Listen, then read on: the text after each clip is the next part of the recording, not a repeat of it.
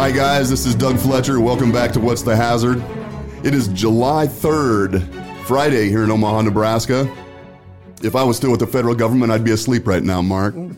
But as a self-employed consultant, we're working on Friday, and thank you guys for coming in. I know you guys are probably both on holiday, or I appreciate your taking the time to come in and share some information with us.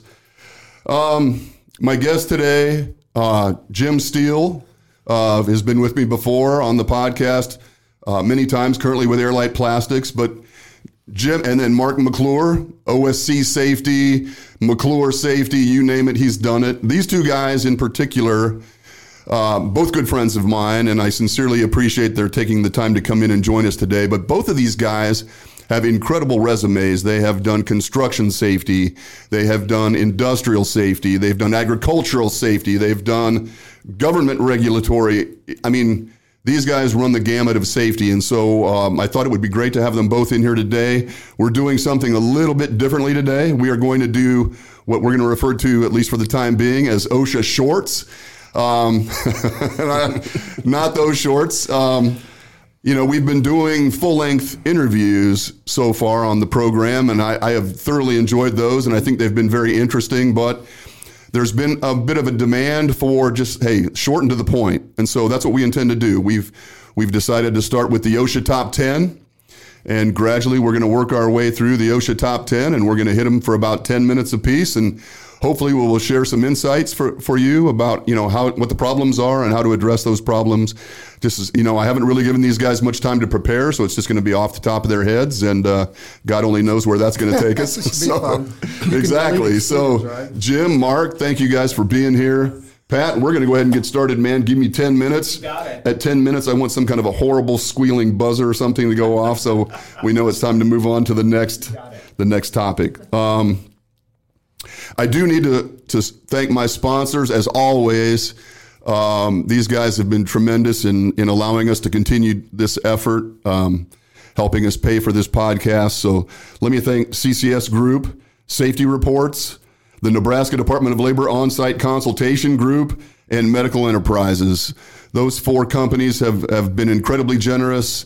They allow us to continue to do these episodes. If you want more information about any of those companies, you can find it on my website, FletcherSafety.com. Go check them out.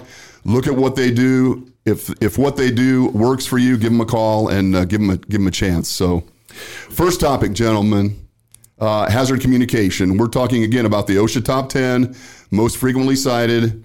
Hazard communication is always in the top 2 or 3.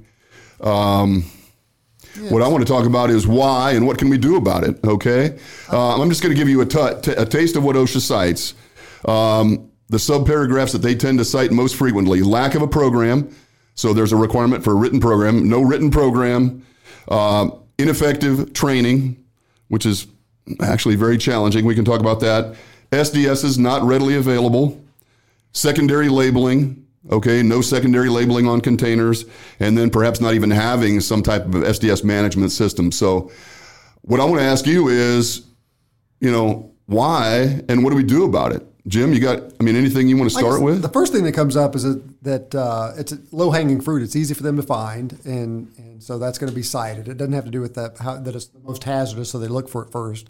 I think it's also on their checklist of things they ask for written programs, and so and then for employers, it's easy to forget that. It's, if your primary mission is not making some kind of chemicals or being involved in hazardous materials, you're not going to really think about that, particularly as a small employer. I think that's a good point. It's a very, very hard one to go and your point is well taken. I think if you are not a chemical industry and you're not working with particularly hazardous chemicals, perhaps, right, it's easy to dismiss the fact that we have to do those things. It's easy, too, that they bring chemicals in that they don't, I'm using this glue, and now my distributor's here, and he has this glue, and he's telling me how much better it works. I'm not on the page of safety up front. He's telling me that this is better, a little bit less expensive, whatever it is, and now I've switched to chemical, and I don't have anything updated. Mm-hmm. Or just something brand new. Salespeople drop by and leave samples, yep. Or the maintenance guy likes this spray, so he brings his in, and some other guy likes his other spray, and he brings that in, and so you end up with all kinds of stuff. We see a lot as I do walks. It's nothing to go to a shop and see like 6 different cans of, say, like brake cleaner or, the different types of lubricant sprays like WD-40. And it's like, you could tell. Today I stopped at AutoZone. Yesterday was Napa. I was at the farm store 2 weeks ago. And so we'll see a lot of that. And then on the training, I see over and over people training, the OSHA training on how to run a HAZCOM program. Right. You're trying to teach your employees what you're supposed to know rather than teaching your employees the hazards associated with the chemicals they work with. That's an extremely good point. That's a good point, man.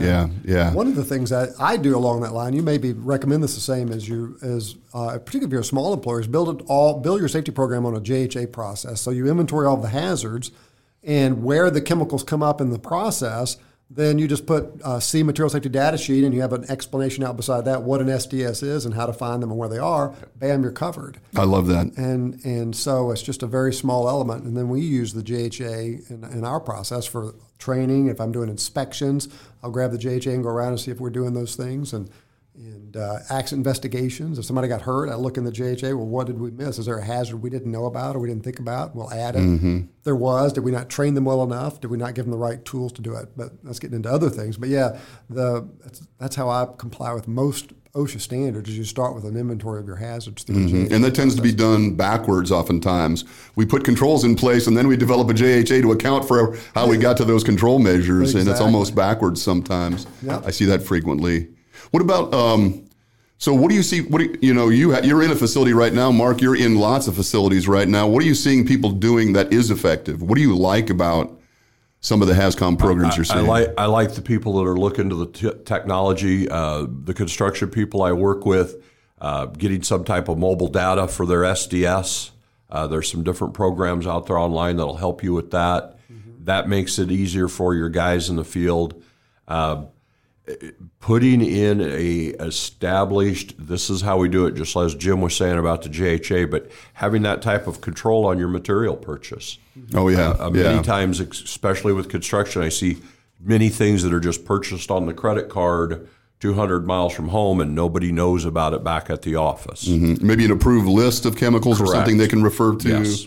Absolutely, man. Yeah. And one of the things to think about, too, is when it comes right down to it, what you're talking about is safety. And so as a small employer, you really want to know, well, why do you have to do this? How can I improve safety? And there's lots of examples I have out of my history where we had a material, we were using it in the wrong way, or we didn't realize there were consequences.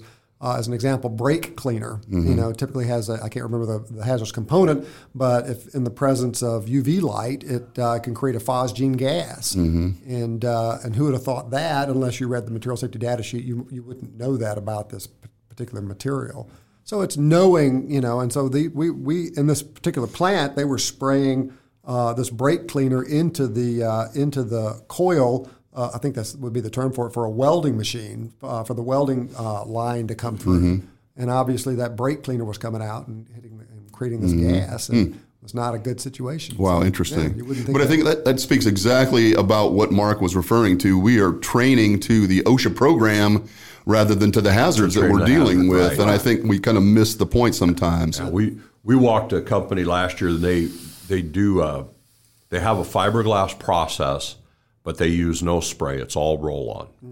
And so years ago, they had a consult with EPA, and EPA basically said, you're good because you're not putting it airborne. And they, of course, assumed that also meant they were okay for OSHA. And the truth of the matter is just like what Jim said, they have never really learned what the hazard was. So one of the things I found was they were using the chemical MEK as a hand wash. And it works really well. Oh, it does. We all know. And they honestly had a plastic like coffee can that was cut in two, and you could just dip your fingers in it right at the sink. And and I'm looking at this and I'm telling these people, if you're thinking about having children, you're affecting those children and their children every time you put your hand in that. And they're like, really? But we've always done it this way. Oh, well, then it must be safe. It must be safe. Well, that company's about to come to a screeching halt, it sounds like. Yeah, I grew up on a farm. If I did things the way I always did them, that's I probably exactly wouldn't right. still be here. Yeah. That is true. One of the things that I find is that some of the expanded health standards, okay, if we're talking about industrial hygiene, if you have some of those chemicals in your facility, for example, silica, it needs to be in your HAZCOM program. Right. It needs to be included. You may have, it may be a totally different process. I think people sometimes are limited in their thought process to, I'm working with chemicals, I'm mixing these liquids together. But the reality is, when you're welding, you're working with potentially hazardous chemicals. And when you are sandblasting, or when you're cutting, if you have exposure to silica, these are all things that need to be included in that HAZCOM training. We could do 10 minutes on what happens with articles when you alter them. Mm-hmm. Yeah, no doubt. And we have chromium, that's Absolutely. Chromium and beryllium and some other heavy metals that you might, you wouldn't really think about those things being a problem. But if you're doing any, grinding on those things or welding or you put heat on them, and you are potentially exposed to those things, certainly. And they tend to be omitted sometimes because we're so focused on a chemical being something that's in a container that I pour or apply that way. And if you have a welding machine, All right, 10 minutes are up, gentlemen. Oh. Incredible. That was fantastic. I love it. You did Round great. 2. All right. Okay, everybody take a breath. Nobody has a knockout. That's right. A Parkville Media Production.